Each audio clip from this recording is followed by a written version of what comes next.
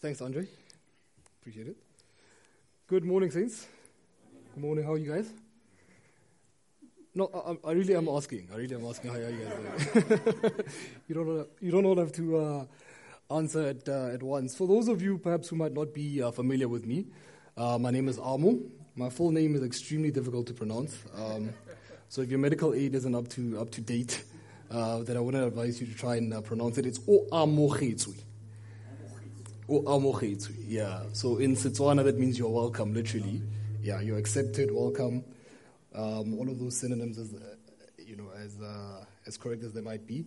For those of you, once again, who are not familiar with me, my name is Amo, as I said. I'm married to Tiamo.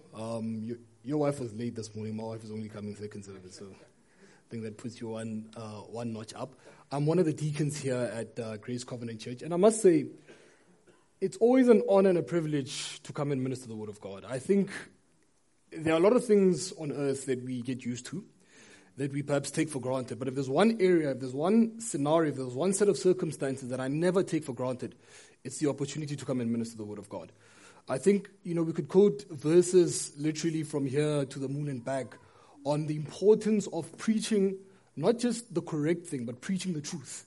Because everything that is said from the pulpit, everything that is said from the stage is said to direct your life. And if I'm going to stand here and tell you to turn left when you should actually be turning right, then not only am I putting your life at risk, I know it sounds a bit somber, but I'm putting my life at risk as well. Because I will have to give an account of every word that I say, especially if I'm claiming to say it on behalf of the Lord. So this morning, as we minister and as we talk, if anything else, just understand how seriously I want to take this opportunity, if nothing else. Amen. Now, it's incredible because this morning I walk into the prayer meeting at 8. And, when this happens, you don't know whether to be excited or petrified. But as soon as Andre starts speaking, and then Mam Zandi starts speaking, and you think, shucks, these people have taken half my sermon. And you wonder, is it a confirmation from the Lord, or is it an opportunity to quickly change what you wanted to talk about? Because the Lord emphasized in my heart during the week as I was preparing, just the issue around seasons. Just the issue around seasons. Because I am convinced, saints, without a shadow of a doubt, that one of the core functions of the church is to not only understand what season that they're in, but to function according to the season that they're in. I want to say that again. One of the core and critical functions of the church is, number one, to understand what season we find ourselves in, firstly, but secondly, to then function according to that season. Now, I spent most of my childhood in the northwest in Brits, not too far away, and Pretoria. Now, anybody who's from Brits or Pretoria will understand that there are only two seasons on earth, winter and summer. Autumn and spring are just placeholders, I promise you. Literally, up till I was in high school, I always thought to myself, what in the world is autumn and what is spring? Because it's either hot or it's cold. That's how my brain functions. I think people perhaps in KZN and Eastern Cape and Western Cape perhaps have a more clearer understanding of what autumn is. Perhaps it gets a bit windier. Because, even today, it's a bit windy, but by 2 or 3, it'll be hot again. And what we then do, unfortunately, spiritually, we get into the habit of saying, right, I'm either excited for the Lord, happy, it's a good season, or I'm sad. And we forget that in between the happiness and the sadness, there are seasons that are in between. And if you speak to any farmer, he'll explain to you how important autumn is, and how important spring is. Because all 4 seasons, as short as they might be, and as limited as they might seem in our minds, all of them play a function and a role. It is important as a church that we understand what season we find us in. Amen. If you look at, for example, 1 Chronicles chapter 12, verse 32, we read about the sons of Issachar.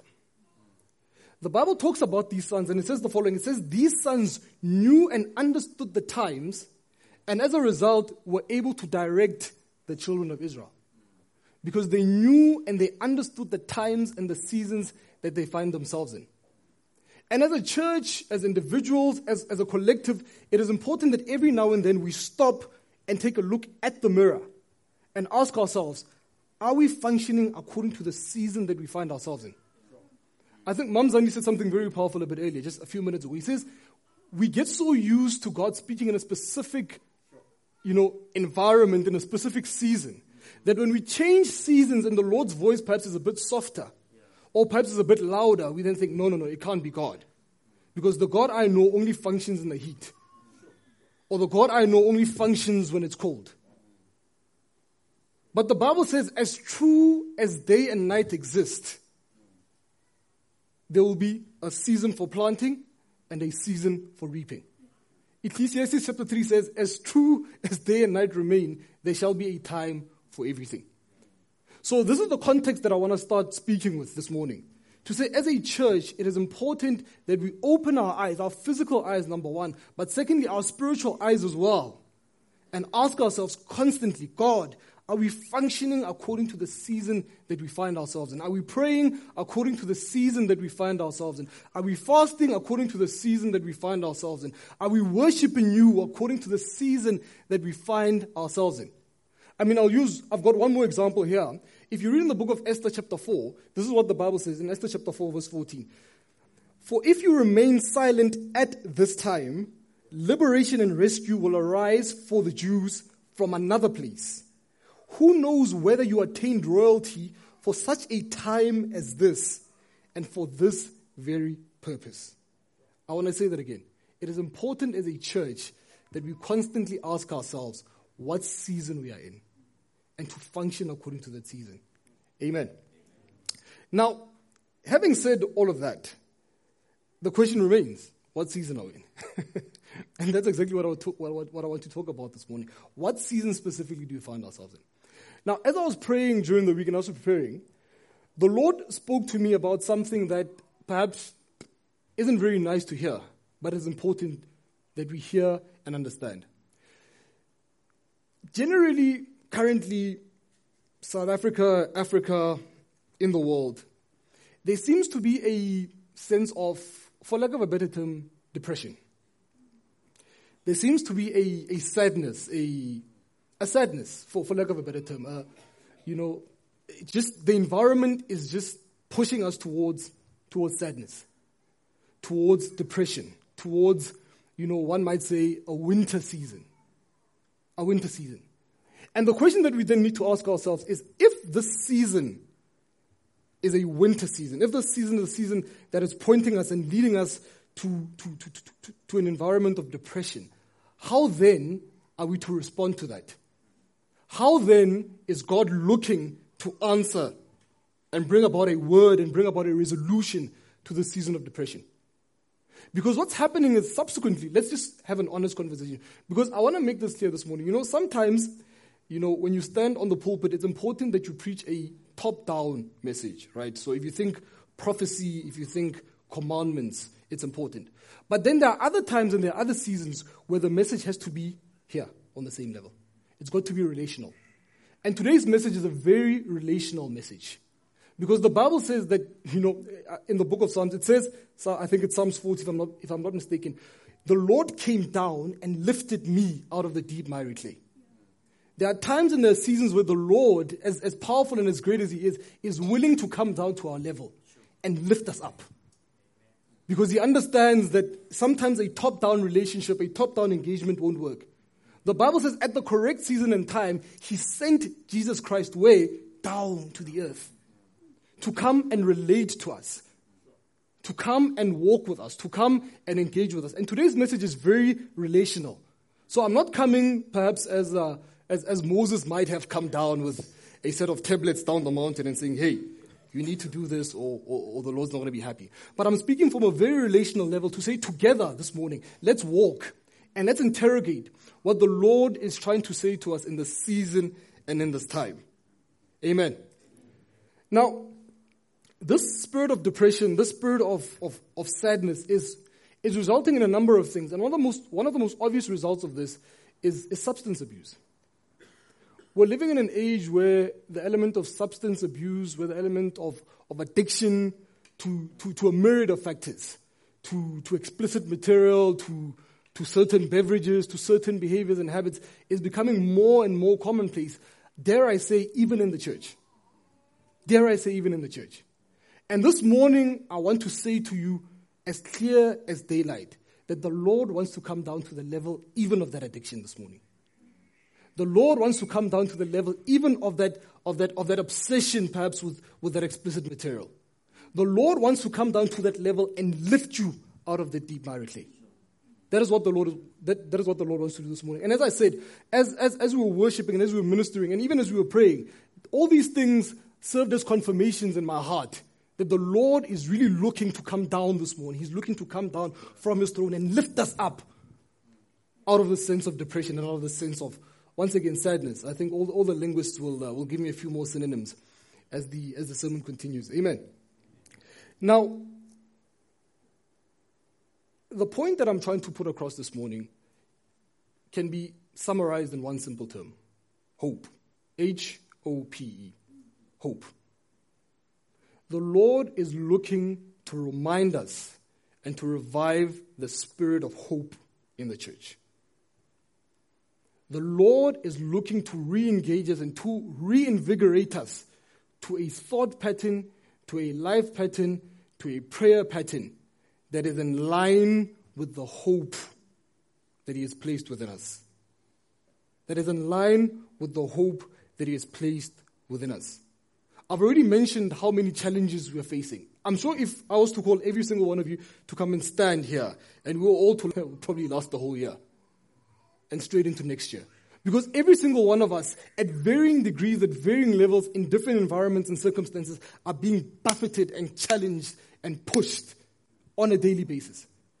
And as Pastor was saying a bit earlier, some of you have come to church this morning thinking, I'm going to try this one more time because the challenges are just too much.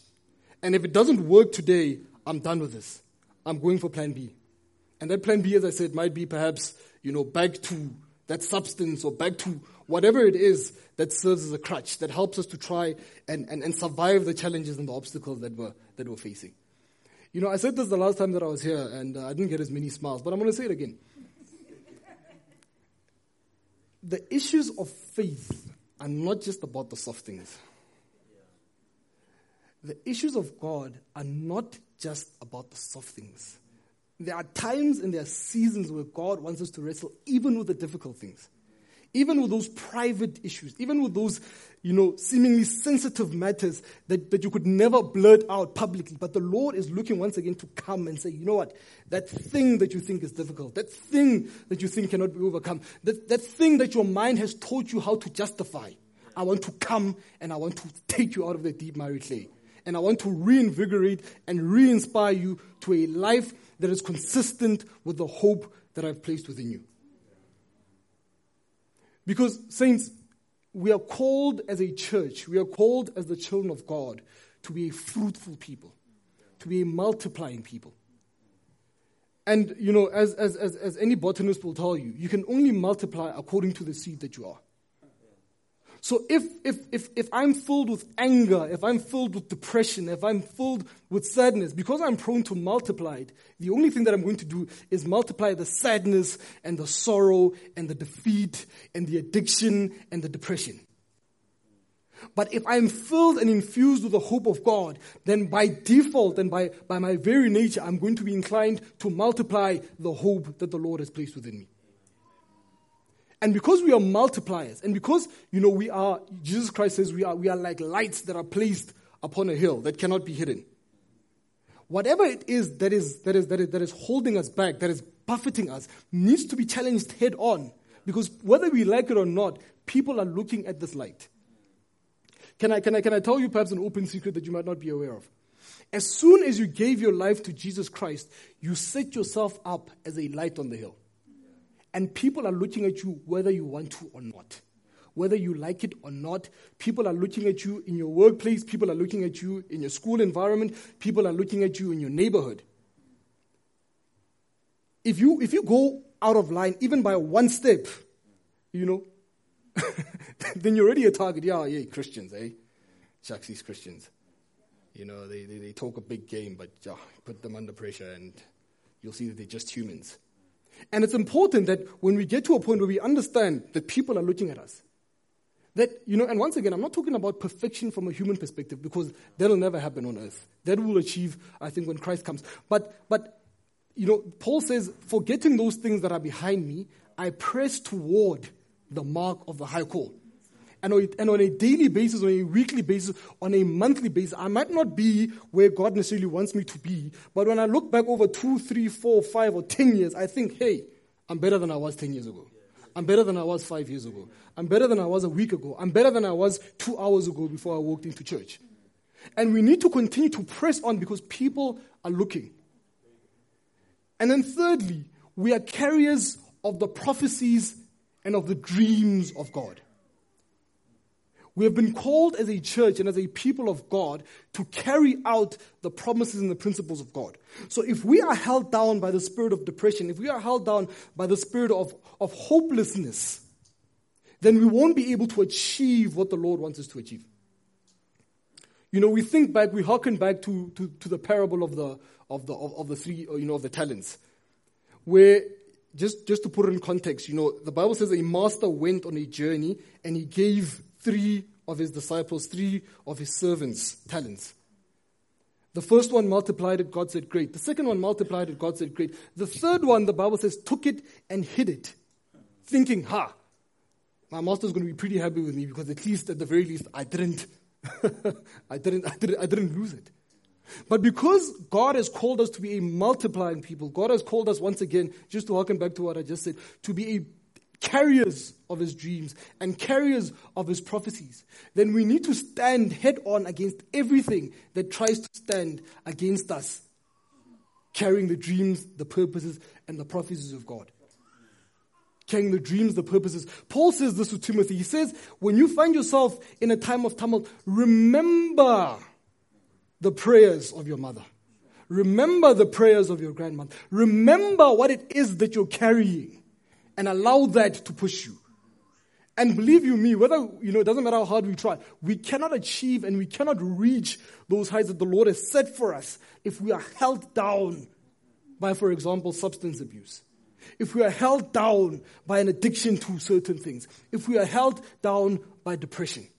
If we are held down by fear. If we are held down by sadness. The Lord is looking to break through. The Lord is looking to bring us into a place where hope not only becomes, a habit, but it becomes part and parcel of who we are. And that we are in a place where we can give others hope. Because the Bible says to us in the book of Corinthians, it says, the exact same comfort that you have received from the Lord, that you may be able to give it unto others. That we may be able to give it unto others. So once again, just to repeat, we need to fight for the spirit of hope. Because obviously, number one, we're facing, I think, the challenges, and I've said that. Secondly, we are born and called to be fruitful by the Lord. And then thirdly, we're carriers of dreams, prophecies, and the promises of God. Now, we're talking about hope. Let me just grab a glass of water there. This is one of the perks of preaching. So, if you ever doubt the calling, just ask yourself, do you drink water? And if the answer is yes, then I can assure you that you're called to preach the gospel. Amen. Now, definitions are very important. Definitions are very important because we're talking about hope. And it's important to understand what it is that we're talking about when we talk about hope. Amen. Because hope is an interesting word. Just like most words in the English language, it's evolved over the years somehow to be synonymous with the word wish. So, for example, when I say, I hope my team wins a trophy, then what I'm effectively saying is I wish. Look, it might happen, it might not happen, but look, I wish. I hope I'm able to make it to work on time tomorrow morning. I hope I'm able to wake up on time for church. It's hope and wish have somehow become synonymous. And that somehow is the nature of the English language. I mean, I've got a few definitions here.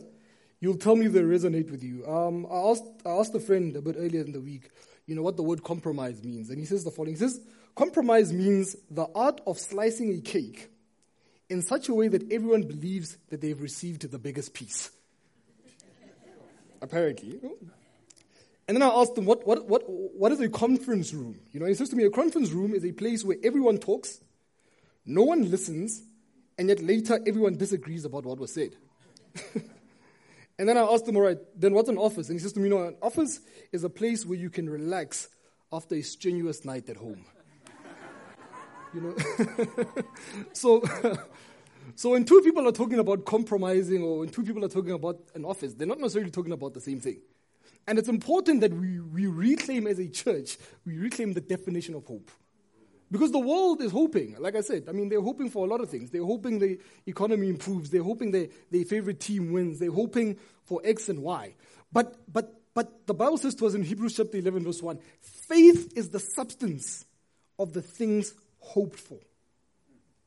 So clearly there's something more gravitous, something more powerful, something much stronger about the hope that we're talking about than just wishing and desiring, perhaps for lack of a better term, that things go well. The Bible says to us that hope is the foundation upon which faith is based. It is the substance of the things hoped for.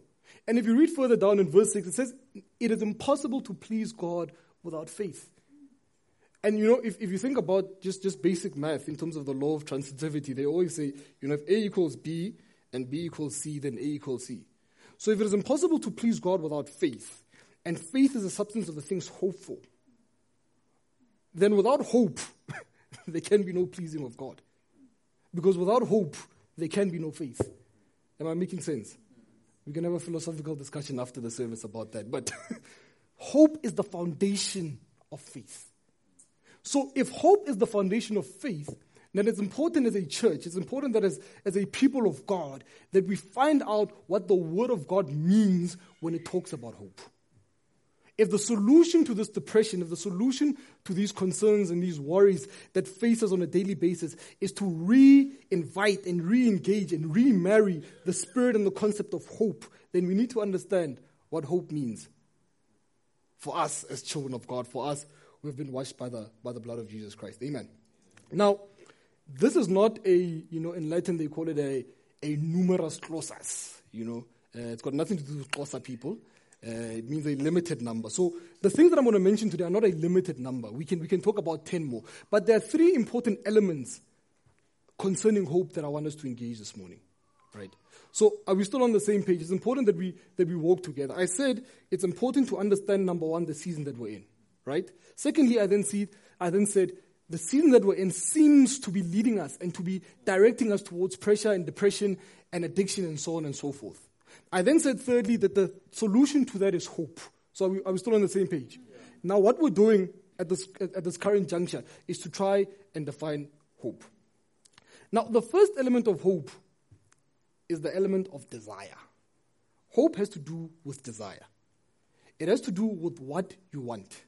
The Bible says, delight yourself in the Lord, and he shall give you what? The desires of your heart. I've always found it quite interesting how in many of Jesus Christ's miracles and exorcisms, that's quite a tongue twister, exorcisms, he would ask the person on the other side of the miracle, what do you want me to do? And it's a bit counterintuitive because if a blind man walks up to you and he says, heal me, I think everybody standing around him would go, for lack of a better term, duh. I mean, it's obvious. And yet Jesus Christ, in his holiness and his power, is still interested in what it is that you want him to do. So the first element in terms of the definition of hope is understanding what our desires are. Then we cannot enter into hope for those desires. And the simple question that I'm asking this morning is, what is it that you want from the Lord? There's absolutely nothing sinful about that statement. What is it that you want from the Lord? What is the desire of your heart? Because the Bible says if you delight yourself in him, he will give you the desires of your heart. Of your heart, your heart. Your heart, in your own personal capacity, in your own little corner. If you delight yourself in the Lord, he will give you the desires of your heart. So that is the first element. Secondly, hope has to do with confidence. Once you've established what the desires are, then you need to be able to run the race confidently. The Bible says to us in the book of Hebrews chapter 10 verse 35, therefore do not cast away your confidence, because within that confidence lies your reward. Within that confidence lies your reward. The Bible says this of Abraham. It says, in hope against hope, Abraham believed. So if we use him, for example, as a case study, we understood that the desire of Abraham was quite clear. Abraham desired descendants. That's what he wanted.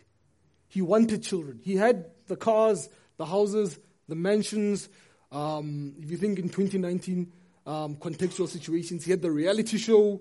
What am I missing? He had the Twitter handle. He had the 10 million followers on Instagram. Everything was set. But the one thing that was missing in his life and in his heart, which was children.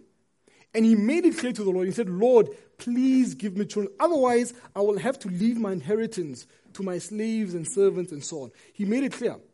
The Lord then said to him, fine, at a correct time and hour, I will give you those children. The Bible says literally it took a point where, Sarah and Abraham were 99 and 100 on the brink of, by today's standards, death. And you can imagine how much confidence it would have taken to move from the time when you've explained and prayed and fasted and asked God for your desires to the point where you are 99 or 100. Some of us have only been waiting 2 weeks, and we're already lost hope. In fact, I'm being generous. Some of us have been waiting an hour and a half. Like the desire started as you walked into the church. That desire just popped up in your head, and you're already thinking, "Yo, God, it's almost 10 o'clock. This thing hasn't happened yet." But it takes confidence to get to where we're supposed to go. A couple of weeks ago, during the apostolic visit, we were told about how faith and patience need to be married together. And how these two things, when we marry them and call them perseverance, are the key to receiving the promises of God. So we understand that hope has to do with desires, but hope, secondly, has to do with confidence. And then thirdly, hope has to do with the plans and the will of God. Hope has to do with the plans and the will of God. Now, I know when I said desires a bit earlier, some of us thought, hey, he's giving us a blank check. We can just sign it off and take anything and everything and just walk into every store. But no, we understand that even though we've got desires, and there's absolutely nothing wrong with that, the Lord in His perfection is able to polish them in such a manner that when they eventually come to us, then they're perfected. In fact, I'm being a bit soft because the Bible is a bit harsher. It says, for we do not know how to pray. And every time I read this verse, I think, sure, I've been a Christian forever. And the verse is still saying to me, you do not know how to pray. But the Holy Spirit, the Bible says, is able to perfect our prayers and take them to God in such a manner that they're in line with His perfect will and power. In order that when these things are manifested finally in our lives and in our hearts, they do not ruin us. So that when you eventually get that convertible BMW, you're still able to come to church on a Sunday. That when you receive that job and the promotion, God doesn't all of a sudden become a philosophical question. Shucks, when I was struggling, God was real. I understood Him. But now that there's R1 million in my bank account, shucks, I've been reading a bit of Nietzsche and Kierkegaard, and I'm having a philosophical, impasse. But the Holy Spirit, the Bible says, is able to perfect our prayers in such a way that they're in line with the perfect will of God. This is what the Apostle James says. He says, do not be so presumptuous as to say, tomorrow I will go there, and next week I will do that. Because man may make his plans, but it is the perfect will of God that shall eventually come to pass. So we've got desires, and these desires are inspired by God, and they're motivated by God, and they're supported by God. We need to have confidence for these desires. But lastly, we need to understand that the perfect will of God will perfect our desires in such a manner that when they're finally manifested, that number one, they're exactly what it is that we want and need, but that number two, and more importantly, they do not lead us away from the presence of God. They do not separate us from the perfect will and authority of Jesus Christ. Amen. Are we still on the same page? Are we still on the same page? So we need to understand the season. We're living in a difficult season. The answer to that season is hope. Hope has to do with desire, it has to do with confidence, and it has to do with the perfect plan and will of God. And in closing then, I want to talk about specifically what the Lord as a church is calling us to be hopeful for this morning. So I want us to focus in on a few desires and a few things that we need to remain confident in. The first of those things is the resurrection power of Jesus Christ. The resurrection power of Jesus Christ. Now, Paul says the following. He says, if Christ be not raised, then our faith is futile. If Jesus Christ did not come to earth and die and rise on the third day, then we are wasting our time by coming to church on Sunday morning. Netflix is available. Amazon Prime is available. We're wasting our time. Believing in God and having a relationship with Christ requires an understanding of the importance of the resurrection of Jesus Christ. Now, the Bible says to us in the book of Colossians chapter 2, verse 19, it says the following. It says the exact same power that rose Christ from the dead is at work within us today. The exact same power, not one that is like it, not one that is similar to it, not a diluted photocopy. The exact same power that rose Christ from the dead is at work within us. So allow me to say this morning that the Lord is looking to resurrect your life this morning. The Lord is looking to bring about a resurrection of families this morning. The Lord is looking to bring about a resurrection of dreams this morning. The Lord is looking to bring about a resurrection of anything and absolutely, I don't think you need a theology degree to understand what anything means. Because the exact same power that rose Christ from the dead, the Bible says, is at work even this morning. Even in this autumn, I'm learning, this autumn season. The Lord is looking to bring about a resurrection. And the question that I want to ask to you is, what is it that you want resurrected in your lives? Because I said a bit earlier, hope is about desire. What is it that you want resurrected in your life? The Bible says with prayer and supplication, do what? Bring all things to the Lord. Be anxious for nothing. But with prayer and supplication, bring all things to the Lord. And then the Apostle Peter says, cast all your cares upon the Lord. And I've always loved that picture of casting because he doesn't say bring it. I mean, casting is almost, Vaughan can explain. Is it called a drop kick, Vaughan? I think of Joel Stransky there in 95, Cast them, literally, as far and as hard as you can. Kick them to God. And the Lord is saying those things, those relationships, that business perhaps, that, I know you've been putting in your CV 101 times and you're not being called for an interview, but the Lord is looking to resurrect the hopes and the dreams that you have for your career. The Lord is looking to resurrect that calling that has always been upon your life. The Lord is looking to resurrect that relationship that you know you need to have in your life. The Lord is looking to resurrect those things. So that's the first thing that I want us to have confidence in. That's the resurrection power of Jesus Christ. Secondly, and quite linked to this, is victory against our enemies. Now, it sounds terrible, Shucks. This pastor is just bringing about, fighting spirit. But the Bible says we've got an enemy. It's quite clear. It says in the book of Peter that our enemy roams around like a lion looking for one to devour. I spoke about addictions and all those other things a bit earlier on. And the Lord is looking to bring about victory over those addictions. I don't know who I'm talking to this morning, but you've been struggling with that addiction for too long. You've been struggling with that obsession for too long. And your mind has taught you how to justify that addiction. I need this. I can't survive without this. Everybody else is doing it, so it's fine. There's medical research that supports the importance of this addiction. But the Lord is looking to give us victory over our enemies. The Lord is looking to give us victory over the seemingly impossible enemies. The Lord is looking to give us victory over the enemies that have come down the generations of our family line. The Lord is looking to give us victory over the challenges that have come down the generations of our political lines. The Lord is looking to give us victory over all the enemies that you might have perhaps inherited by default. We talk about being at the wrong place at the wrong time. The Lord is looking to give us victory over our enemies. And then thirdly, we need to have confidence and hope, once again, a resurrected confidence and hope in the providence of God. Providence, provision, support, supply, whatever name you want to give it. we need to come back to a place where we have hope in God providing. In God providing. And God not just providing, in fact, let me go one step further and say, in God being the provision that we need. In God being the provision that we need. The Lord is looking to resurrect hope in our hearts, saints, this morning. The Lord is looking to bring us back to a life where we're hopeful, where we wake up hopeful, we go to bed hopeful, we come to church hopeful, we leave church hopeful. When we look at our children, the Lord's been quite good to my wife and I. We're expecting our second child, so very excited about that.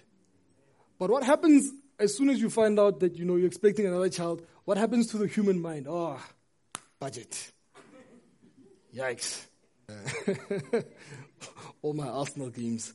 Although I don't think that would be such a bad thing, depending on the context. But the hope and the confidence that we have in the Lord's provision allows us to look forward to these things with hope, with joy in our hearts, with peace in our hearts, to say, God, if you could provide for the first one, then you'll provide for the second one.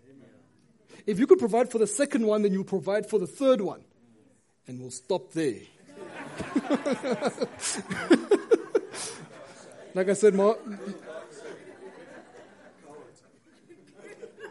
wife is she'll be here second service, so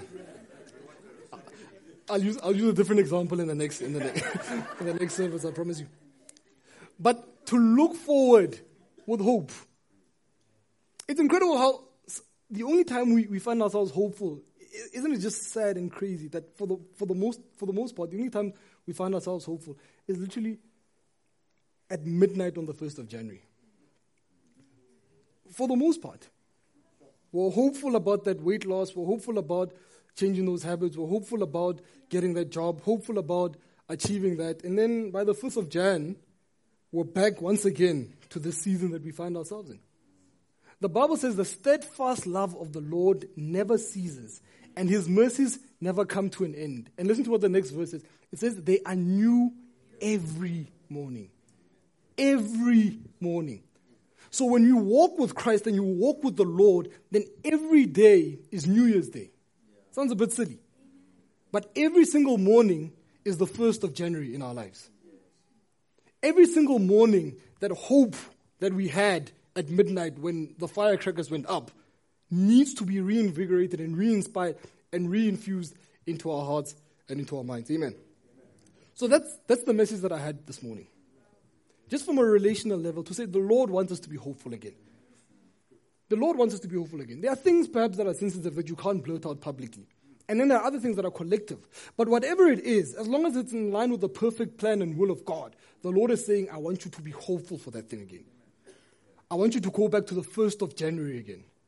I want you to go back to the first time you thought about that thing and you desired it. Because if you delight yourself in me, I will give you the desires of your heart.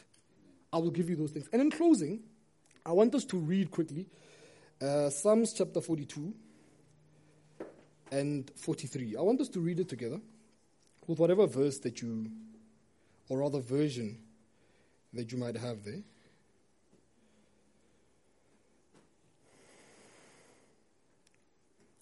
Psalms 42. And I pray that this becomes the prayer of our hearts. So you'll see Psalms chapter 42 has 11 verses. And 43, I think, has about 3 or 4. And I want us to read it together. Psalms chapter 42. I'm going to read it from verse 1 in the Amplified Version in Psalms chapter 42. It says, as the deer pants longingly for the water brooks, so my soul pants longingly for you, O God. Hope. My soul, my life, my inner self thirsts for God. Desire for the living God. When will I come and see the face of God? My tears have been my food day and night, while they say to me all day long, where is your God? But these things I vividly remember as I pour out my soul. How I used to go along before the great crowd of people and lead them in procession to the house of God, like a choir master before his singers, timing the steps to the music and the chant of the song. With the voice of joy and thanksgiving, a great crowd keeping a festival. Why are you in despair, O my soul?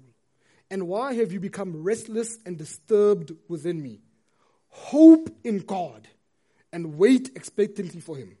For I shall again praise him for the help of his presence. Oh my God, my soul is in despair within me. The burden is more than I can bear. But therefore I will fervently remember you from the land of the Jordan, and the peaks of Mount Hermon from Mount Mizar. Deep calleth unto deep at the thundering sound of your waterfalls. All your breakers and your waves have rolled over me. Yet the Lord will command his loving kindness in the daytime, and in the night his song will be with me, a prayer to the God of my life. I will say to the Lord my rock, why have you forgotten me? Why do I go mourning because of the oppression of the enemy? As a crushing of my bones with a sword, my adversaries taunt me while they say continually to me, where is your God? Why are you in despair, O my soul? Why have you become restless and disquieted within me? Hope in God and wait expectantly for him, for I shall yet praise him, the help of my countenance and my God. And then chapter 43, just 4 verses and then we're done. Judge and vindicate me, O God. Plead my case against an ungodly nation. O rescue me from the deceitful and the unjust man. For you are the God of my strength, my stronghold in whom I take refuge. Why have you rejected me? Why do I go mourning because of the oppression of the enemy? O send out your light and your truth. Let them lead me. Let them bring me to your holy hill and to your dwelling places. Then I will go to the altar of God, to God my exceeding joy, with the instruments and praise him, O God, my God. Why are you in despair, O my soul? And why are you restless and disturbed within me? Hope in God and wait expectantly for him. For I shall again praise him, the help of my countenance and my God. I know you're in despair this morning, but hope in God. I know it's tough this morning, but hope in God. I know you've tried 1,000,000 times and you don't want to try 1,000,001 times, but hope in God. Hope in God.